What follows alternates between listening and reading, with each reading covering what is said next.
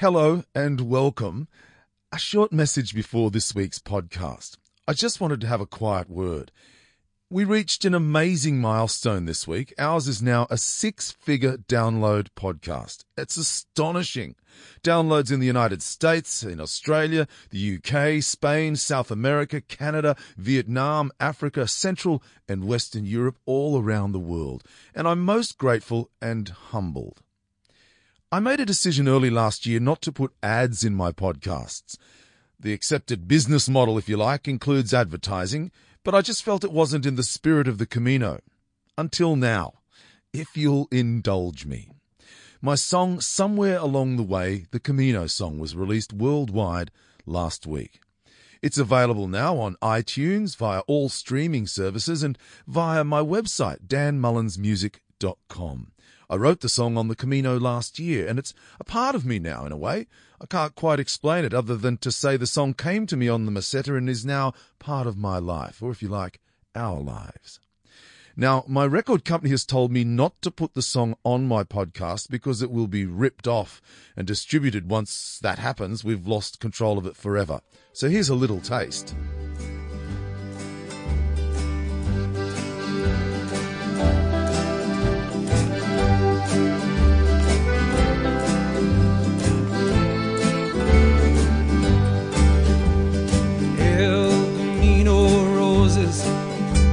Santo Domingo crows, believe you can, you're halfway there, 7 bells to 4.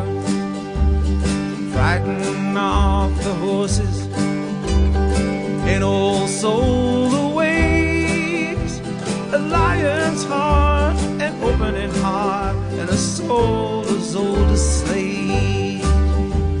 Somewhere along the way, somewhere along the way, I hope you find what you're looking for. Somewhere along the way, cellos on a soundboard beneath a field of stars, La Familia growing, crossing fields afar. Will you walk beside me? Will you lead the way? Footsteps by the fountain carry me away. Somewhere along the way, somewhere along the way, I hope you find what you're looking for. Somewhere along the way, how will I ever forget the Spanish sunrise, the Spanish sunrise. My Camino friend Bill Bennett shot the video for the song in Spain. It's available on YouTube and on danmullinsmusic.com as well. Somewhere Along the Way, the Camino song, available now on iTunes and via all streaming services and danmullinsmusic.com. Now to this week's episode of My Camino, the podcast.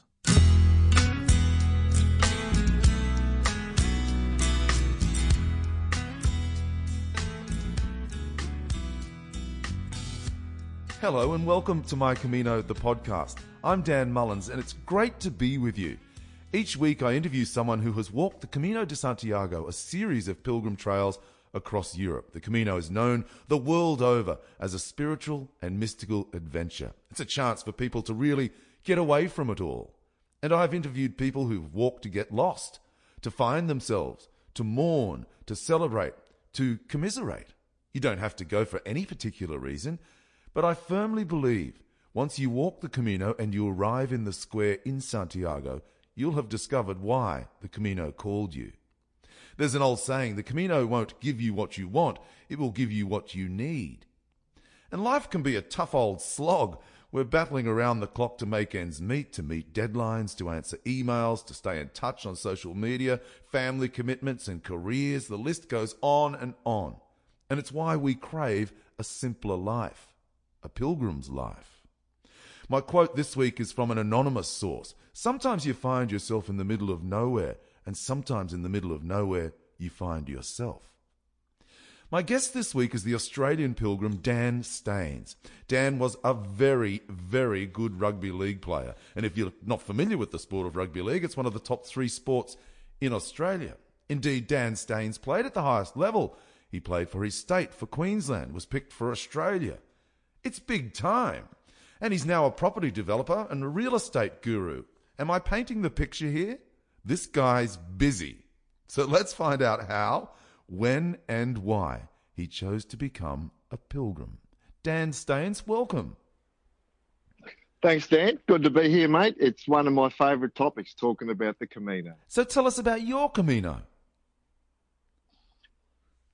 Mate, it all started for me, obviously before I walked the Camino. We, as a family, we'd always sit down and watch movies each week and eat our popcorn and ice cream and that sort of stuff. And one of the movies we watched, or we chose to watch, was one called The Way, with Martin Sheen and Emilio Estevez in it. And it captivated me. I'd never heard of it, but my partner at the time, she had. And so she encouraged me to read some books on it. And, you know, once I got into it and learned a bit more about it, the history of it, I thought I've got to do that. So, back in 2014, we embarked on our very first Camino, which I'll have very fond memories about and love talking about to this day. Spain's a lot. We're both from the same hometown, Toowoomba, and Spain's a long way from the Darling Downs. Do you remember the light bulb moment when you thought, I'm going? It was probably after, it wasn't a light bulb moment as such. It was like a series of moments. After I saw that movie, I thought, look, I really want to go. And then it was a matter of putting things in process. And at the time I had a business. The kids were just finishing school, getting into university. So I still had a little bit on my hands to do there. Once I got the business sold, it just all happened. And then I realised, hey, we're on our way. So we booked our tickets and set off on probably the adventure of my life. Did you do a lot of preparation, Dan? We did, yes, absolutely. At the time, I think, we were practicing, we'd be walking 20 kilometres a day. Obviously, a lot of reading of what pilgrims previously had done and how they'd prepared themselves. But as you know, Dan, you've done it yourself. No amount of reading and no amount of preparation can actually prepare you for it. But luckily we had done a bit of preparation. Our shoes were good.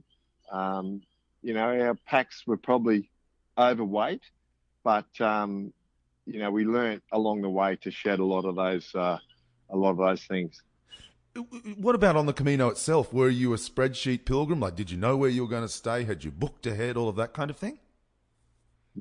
No, we winged it. But luckily for us, the very first night we were deciding whether to go from St Jean Pied de Port to all the way the 29 kilometres to Roncesvalles, or would we stay in Oris, the little village 8 kilometres in? I think is it called Orison? Yeah, I think. Yeah. So we ended up leaving mid-morning, I suppose, and thought we'll see how we feel. And we got the 8 kilometres, which is pretty much straight up over the Pyrenees. And we got there, and it was about lunchtime. We thought, we'll stop and have lunch, have a drink, and see how we go. And we got into it was basically just an albergue, but when we got in there, the place was rocking. There was probably about 30 other pilgrims there as well. Luckily for us, there was a room for the night, so we booked the room, and then got into the party mode with the rest of the people there. And we met people from Ireland, people from the Netherlands, Alaska, Canada, people who we stayed with for the next couple of weeks. And we just loved their company. We had so much fun. And it really set the scene for the rest of our Camino. Some of those people had pre-planned and pre-booked ahead, so they knew exactly where they're staying. But no, we didn't do any of that sort of stuff. We winged it as we went. How's the body these days? You copped a hammering playing 170 first grade rugby league games. How did you handle it? Mate, it's almost for those people who, talk about the pilgrimage or the Camino being a spiritual journey, I've always, I grew up a Catholic, and so I've always had a bit of a spiritual side to me. But 6 months before I was, the flights were booked and everything to go, I hurt my hip. And I went to my physio, and he said to me, "Oh, mate, that sounds a little bit serious. You better go get an MRI just on the symptoms." And I went, got an MRI, and I sent the results to my doctor who I used to deal with when I was at the Cronulla Sharks. He was a sporting doctor. So he got the results, and he's rang me straight away. And I've said to him, "Oh, Doc, you'll be able to get me booked into a surgeon down in Sydney. It's a 12-week recovery and this sort of stuff." And he said to me, "Who told you it was a 12-week recovery?" And I said, "Oh, the physio said." He said, "Mate, you need a little bit more than what he's talking about. You would need actually a hip replacement." I've gone, "Really?" He's gone, yeah. So I've gone, whoa. But, mate, I decided then and there, or I don't know if I decided or someone decided for me, but I wanted to do this Camino. So I just decided, stuff it, I'm walking anyway. So I just started walking 20. I said to the physio, "Should I walk?" And he said, "Oh, not very far, a few Ks a day." So I just started straight into a 20 Ks a day. And you know what? The hip didn't give me a problem. And then, so through the grace of God, got over to France, did the Camino, and the hip never bothered me one bit until I got back. So, it's given me a little bit of problems now, so I'm going to have to make a decision on which way we go. But I got through the Camino and had the time of my life. So how old were you when you were told you needed a hip replacement? I was 50. Mate, I was coming up to my 50th birthday, so I was like yourself. I did the Camino for my 50th birthday, and so nearly 50 years old. How do you explain to people what it's like on the Camino? Mate, I share my experience. I just tell them I had the time of my life. I met people from all over the world. Would I do it again tomorrow? Absolutely. I wouldn't blink at all. In fact, I will be. I'll be doing it again at some stage. I don't know when, but mate, I just try and tell them exactly the fun I had, all the people I met, all the ice cream you eat, all the vino tinto you drink each night with each meal, and I share my experience with them. Tell us about the 3 Ds, because you and I are top-selling authors. We both wrote chapters in Andrew Priestley's book My Camino Walk #1, and you talk about the 3 Ds, and I'd never heard it before. So tell us about it. Really? Well, that's astounding. Well, when I was reading all the books in my preparation for the Camino, everyone said, "Oh, look, this 800 kilometres, it's tough. You've got to really have a strong reason to do it, or you won't make it." So, of course, I'm trying to create all these reasons in my head to do this Camino, but I just simply wanted to walk it. And in my, ego-filled head and body, I thought, I've been a professional sportsman, and I'm fit and I'm strong, I'm healthy, I'll be able to walk it on my ear. So when I got over there, I never had a reason. I just wanted to do it. But everyone was talking about having a reason or a purpose to walk the Camino, and 3 beautiful Irish ladies who I met on the first night in Orison, they were talking about the 3 Ds. Everyone seems to be on this Camino. They're either in one of the 3 D categories. And I said, "Well, what's the 3 Ds?" And they said, "Well, they're either divorced, they're either depressed, or they need it for their diet." And I thought, that's pretty smart. And when I looked around at all the people on this Camino, they seem to fit in one of those 3 D categories. And I thought that's very apt and very clever. You're either divorced. That's where the 3 Ds. Yeah, you're divorced, you're depressed, or you're doing it for your diet. Exactly, but one of the things yeah. we both know, right? The food's so good, it's not really very good for your diet. Oh, exactly, mate. It's funny. Everyone I spoke to, particularly a couple of beautiful ladies who were on it with from Canada, they were air hostesses, and they were just so funny. And they'd say, "Oh, well, they'd say, everyone says you can only carry 10 kg or your body weight on your back." and one of the ladies, she's a little petite 60 kg air hostess from Canada, and her pack was weighing 15 kgs because it all had all the beauty products and a hair and a comb and brushes and things. And she says, "What do you do? I'm a lady," you know. So yeah, so that was her story, mate. So she carried 15 kilos. She did, yeah, she did. Whoa. I think I carried 12 because, you know, being a sportsman, I had to have my protein meals in for each morning before I set off and all that sort of stuff. That was a mistake because you said the food was beautiful and it was plentiful, and yeah, you didn't want for anything, mate. You know, in your piece in Andrew Priestley's book, My Camino Walk #1, you finished by saying, being a professional athlete in a previous life doesn't make you better equipped to handle what the Camino will throw at you. The body cannot carry the extra weight of an individual's ego. You must unpack it before you leave home. Each day is precious and each day is different. You don't know what your body or mind will require tomorrow. What worked last week or yesterday won't necessarily work today because today is different. I thought that was a really lovely passage of prose because you summed up for me there what is very important. When you leave your ego at home, you're entitled to walk the Camino. We wear the same clothes every day. You're sleeping in a room with 20 other people. You leave a lot of baggage at home, don't you, Dan? Well, mate, you're 100% right, and I didn't realise it until I was actually on the Camino. You know that I've been aware of my ego, and I'm slowly dismantling it. But the Camino doesn't discriminate, mate. You know, I was over there thinking I was a great athlete, and you know, walked the 800 k's on my ear. It was tough, and I was struggling, and there was days where I was thinking, "Gee, I wish I wasn't here." And yet there'd be 70-year-old women walking the Camino and seemed to be having the time of their lives and didn't seem to be in the same pain that I was in. And I'm thinking, wow, isn't that interesting? You know, they obviously had no ego about them, so they did what they had to do each day. Where here am I trying to keep up with somebody else and trying to be at some destination by some certain preconceived time. So really, you do need to unpack your ego. You can't have preconceived thoughts or plans of what you're going to do each day. You've just got to do what has to be done on that day. But that can be said of everyday life, surely. Don't have to be on the Camino. And I think that's a beautiful lesson that I learned from the Camino, you know, and then particularly coming from professional sports where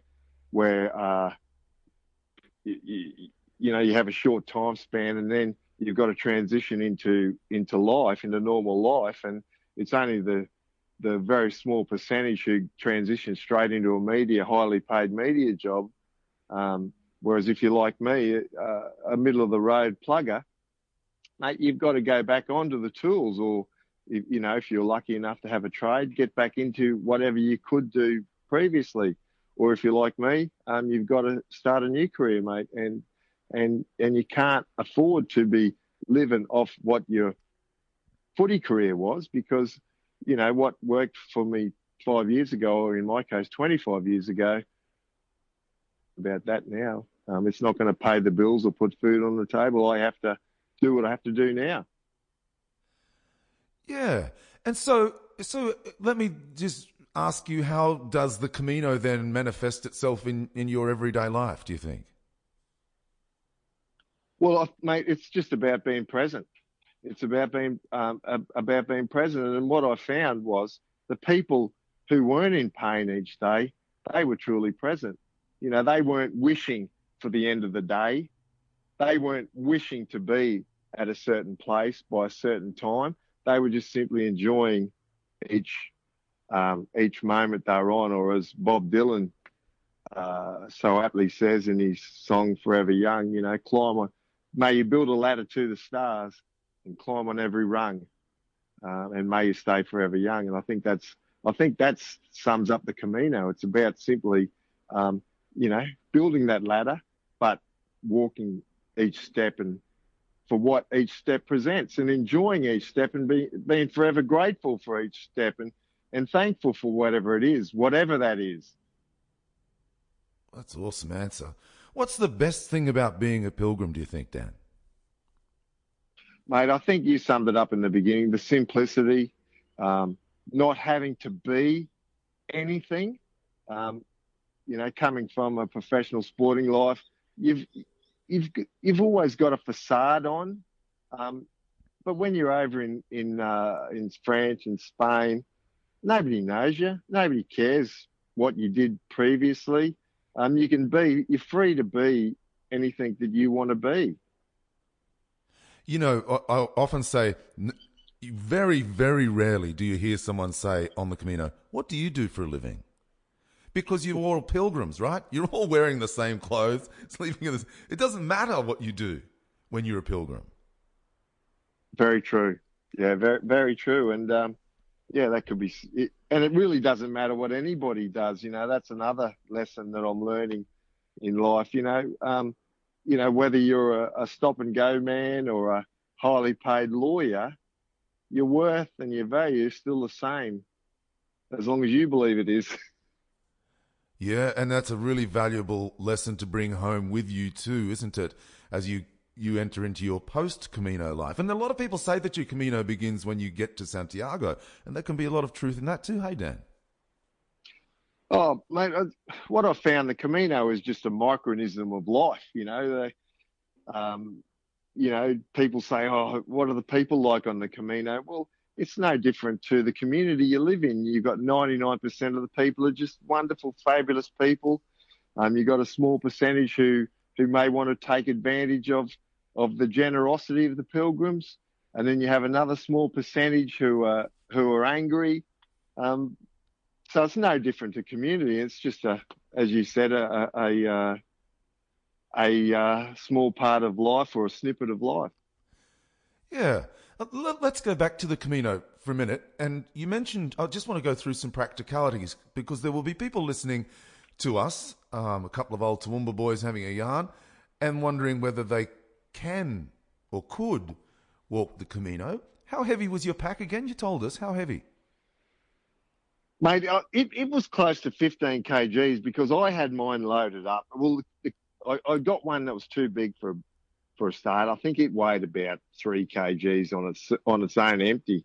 And then, of course, I loaded it up with so-called things I needed, my reading book, my iPad and my iPhone and then protein powders, of course, that I had to start the day with. And I think I probably had 4 or 5 kgs of that in there initially as well. So that weighed things down. So, mate, I wouldn't recommend. If I was to do it again, the bit of advice I would do would be just to carry the bare essentials. Everything's available on the track. You don't need to carry food. You can buy food there.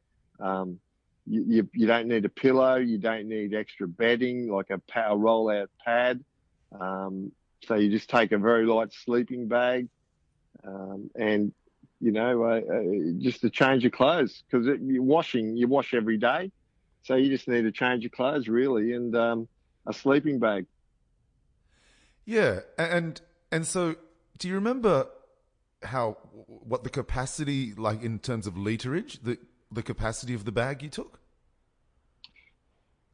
I think it was a 75 litre. Gee, that's a big. That's a big backpack, mate. It was like a backpack with a little baby backpack on the back of it. So my backpack, you could clip another backpack to it, which I had full of my so-called medical supplies, which you think you'd need as well, But as I said, like every town has its own little medical pharmaceutical shop in it, or most of the bigger ones do. So you really didn't need, and every pilgrim there has their own tape, so if you needed tape for blisters and things like that, everyone was so giving on the Camino, so you'd never want for anything. So it was just so unnecessary to carry all that extra baggage. Yeah, and there's a metaphor for life in there as well, isn't there? We probably carry too much baggage with us in life. oh mate, we take out so much insurance, which is just unnecessary. So, yeah. That's so true. What type of shoes did you wear, Dan? They were hiking boots. The brand themselves, I'm just trying to think what they were, I think, Zimberland or something like that. And they were a hiking shoe bought through one of the hiking shops. But the Alaskan people who were on it with Robin and Kevin, they just had simple Dunlops. And mate, that's all I would have. That's all. If I was to do it again, you don't need these high ankle hiking boots. Just simple, good supporting joggers. So if I was to do it again, I'd just get my Asics or my Brooks or something, good trainers that give you good support and are soft on your feet and easy on your feet. Yeah, they're much lighter too, aren't they? 100% much lighter, yeah. Because, no matter how well you're prepared, as I said, I was walking 20, 25 Ks most days in preparation, but still that first 7 to 10 days of the walk, I started, to develop some repetitive strain injuries in my legs. And I think about 3 weeks into the walk, I definitely developed tendonitis in my shins. And I saw that was pretty prevalent in a lot of pilgrims, just from the simple up and down motion of the foot, walking up and down. So, yeah, you want to keep your feet light and probably not overwalk each day as well. Did you carry sticks? Did you use walking sticks? I did. Mate, I'd never seen them or heard of them before the Camino, but I got a pair and I'd highly recommend, mate, I try not to call them walking sticks at my age. I call them walking poles. That's a good line. So, yeah, I'd use the walking poles. I still got them, mate. So when I do walk the Camino again, Dan, I'll be taking the poles. Did you get blisters? I didn't get blisters, no. But, gee whiz, a lot of people did get blisters. So I think that's part of the preparation, walking, making sure your shoes are worn in, making sure your gait and everything is in a straight line. Preparing your best you can, I think, with your shoes and doing it, trying not to prepare on the Camino, try and prepare a little bit before you get on it. How did you find the albergues? What did you make of them? Pleasantly, I was surprised. I didn't have any. I think one of them may have been a little bit old. I never got bed bugs, but I did hear of a couple of pilgrims getting bed bugs, but I never experienced that. All of my albergues were great, and a couple were extra special. With their little rituals and little routines that they had. Made them extra special. I think if I was to do it again, Dan, I would read up on the albergues or the albergue, however you pronounce it, just to find the ones that give the best experience, because some of them have their little witchcraft sessions where they all sit around a campfire or around a fire and tell stories and then have little prayers and have their own little sort of rituals, I suppose.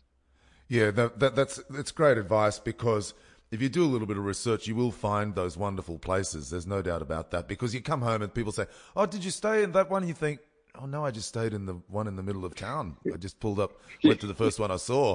And then they say, "Oh, we stayed at this place yesterday. It had a swimming pool and a masseur." And you think, "What?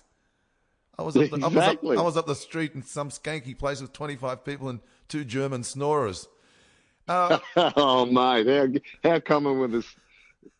One of the snorers, one of the old gentlemen from the Netherlands, Angel, his name is, and or Angel we used to call him because he's a beautiful man. Well, he being Dutch, he couldn't pronounce a lot of words, so he would say, "And I was snurking very loudly," so he called it snurking. So whenever you talk about snoring, I think of snurking. I think of Angle and snurking. Well, we had this German gentleman, and he was a lovely human being, but we sort of lost him after about 2 weeks, thank goodness. But I don't know what. Every time I arrived, he would be standing in the queue 2 people ahead of me, and I'd think, oh no, he could snore for Germany. He was a gold medalist. It was insanity. I mean, it was just ridiculous. And then he'd get up at 5 o'clock and he'd have the most wonderful night's sleep, and everybody else would be looking at him thinking, but anyway, that's part and parcel of it all. Let me take you back and drop you in one place. Where was a favourite place on the Camino? Well, I'd have to say that first night in Orison at the Albergia, 8 kilometres in, where we met all these wonderful people who we shared the next 2 weeks with. We just had so much fun. We were playing drinking games and telling our stories and reliving old stories and telling our dreams and all that sort of stuff. So meeting those people who I've got to say I'm still friends with today, we've got our own little Camino group on Facebook, and of course when I thought about writing that chapter for my Camino walk, I put out the message to all these people, and of course they supported the book and helped share some old stories with me as well. Tell us about arriving in Santiago de Compostela. Mate, that was like, it was like I was lucky enough to play State of Origin, and in my first series back in '89, we won 3-0 against the Jack Gibson coach New South Wales team, and everyone expected, and me included, that was my first series and the highlight of my life at that time, and I'm thinking, well, we're going to party hard after this series win, but mate, it was a bit of a what some people may call a bit of a downer, because all I wanted to do was just sit back and soak up the glory of it and not necessarily share it with anyone. And to me, when I arrived in Santiago, I didn't have any expectations of all, stars and stripes, whereas my partner at the time, she did. And it was a real downer for her. So she couldn't understand or comprehend those feelings, where to me, I had experienced that through my footy career. So, but mate, I remember walking, because what we did was the night before we arrived 10 kilometres out from Santiago, and we'd planned to get up really early and arrive on daylight. So I remember walking into town and thinking, is that the steeple of the church? Because the first thing I saw was the steeple of the church, and I'm guessing, is that the church? And it turned out to be the church, and just the excitement. And I think it was probably I was more excited because I was relieved that I'd finally made this 800 kilometres than for any other reason than thinking, I've done it. I've achieved it. How long did you stay in Santiago? 3 days.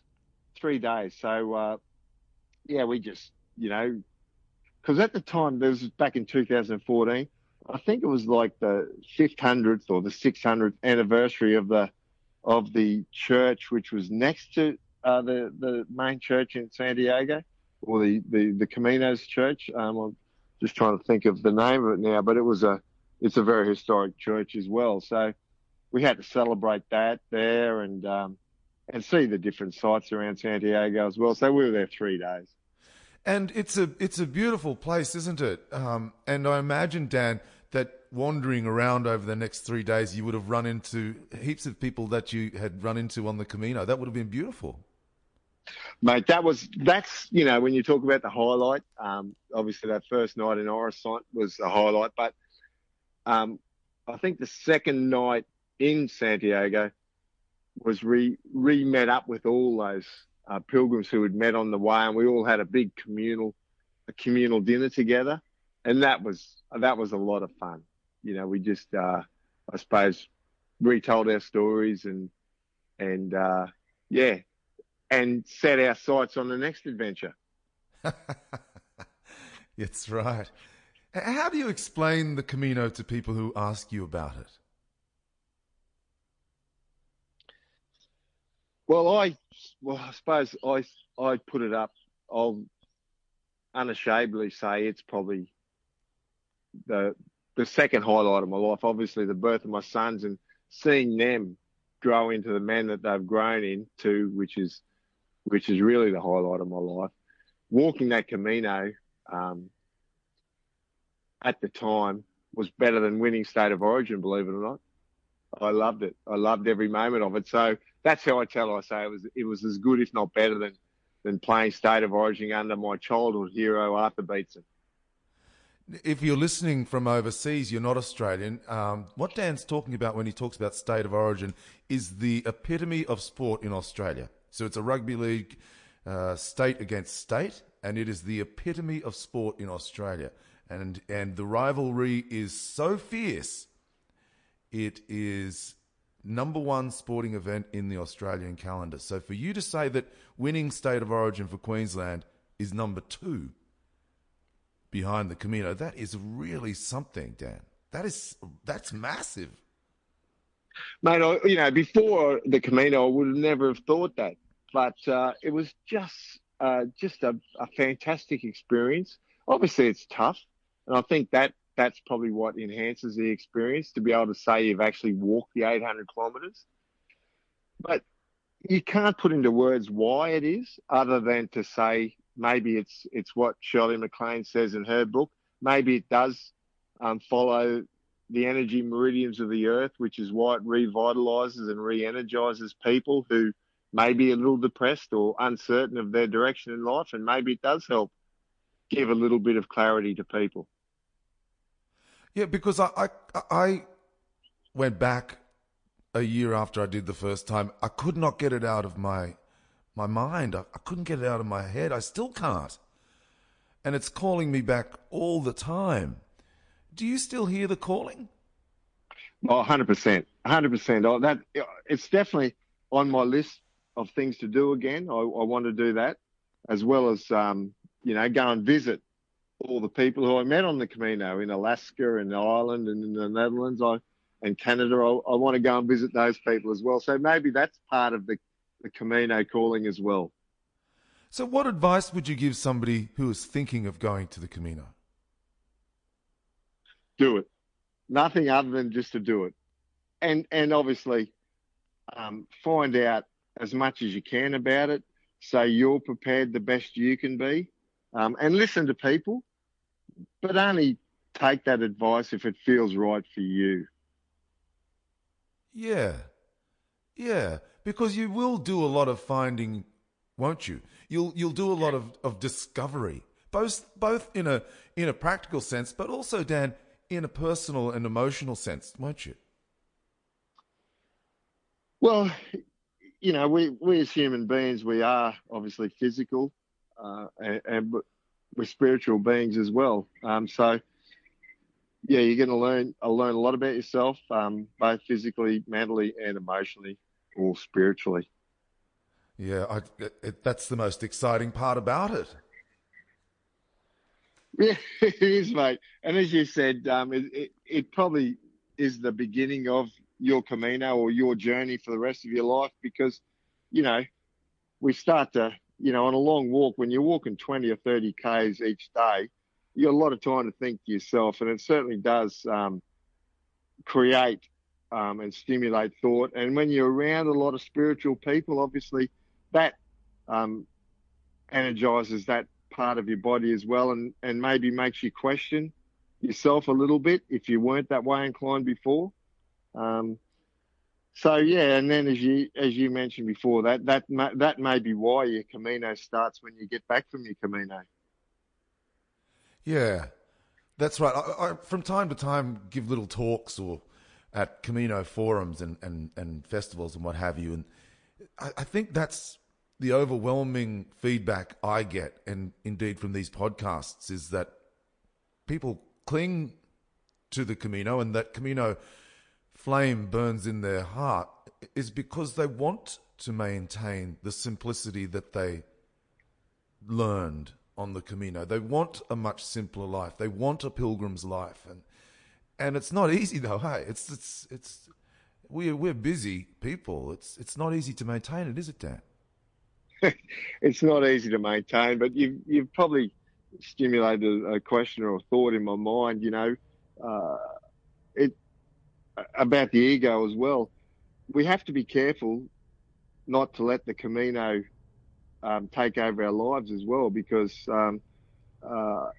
it can be a little bit like religion.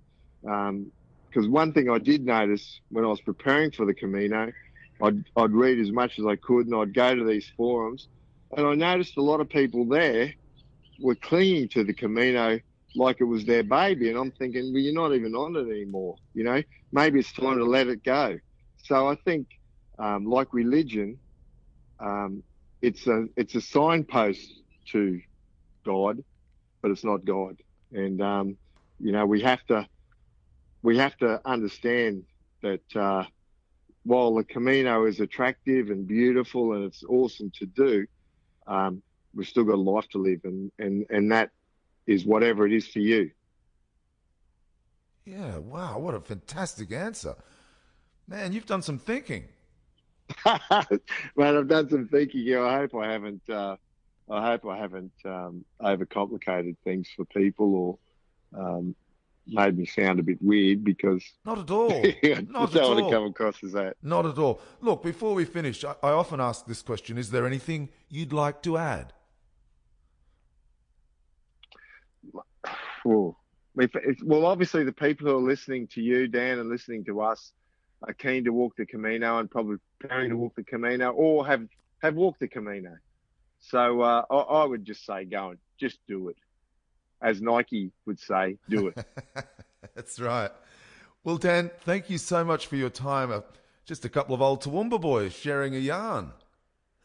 Mate, I've got to say, Dan, and for the listeners out there, I went to a school in Toowoomba called Centenary Heights, and the deputy principal at the time was a fellow by the name of Mr. Mullins. And was it Bill? Was his name Bill Mullins? Ray Mullins. Yeah. Well, Mr. Mullins was my deputy, and I wasn't aware that he was your dad. So, mate, is he still alive today? No, we lost him a couple of years ago. He, again, without boring people, I don't want to make people sad, but mate, my dad passed away when I was 3 years old, and so I grew up with, 6 kids in the family and mum raising us, and I was a bit of a troubled soul, I suppose, at school, but Mr. Mullins and the administration staff certainly helped me through a very difficult period in my life, mate. So I've got a lot to thank to your dad and all the other people who are at Centenary Heights. That's fantastic, Dan. Thank you so much for saying that. He was a beautiful man, and we miss him every single day. Yeah, I can imagine you would, mate. Yeah, so there you go. Anyway, thanks for having me on today, mate. I've loved every minute of it. Always loved talking about the Camino. Dan, it's been an absolute pleasure. Thank you so much for your company, and I look forward to our paths crossing again soon. Well, I hope so, mate. I hope, maybe there's a Camino powwow or get together at some stage, mate. Well, why don't we put it on? Yeah, mate, I'll be in that for sure. Right on. It's a deal. Listen, Dan. Good on you, mate. Buen Camino. Buen Camino. All the best. Thanks, Dan. Thank you, mate. Good talking to you. My guest this week, the Australian pilgrim Dan Staines. Dan played rugby league at the very top level in Australia. And what I didn't say, I've now said goodbye to Dan at the end of the interview. What I didn't say was my father was extremely proud of Dan Staines. I began the podcast saying we live such busy lives. It's no wonder we crave a simpler life, a pilgrim's life. And my quote this week was from an anonymous source. Sometimes you find yourself in the middle of nowhere, and sometimes in the middle of nowhere you find yourself. I can hear the Camino calling. I'm Dan Mullins. Until next week, Buen Camino.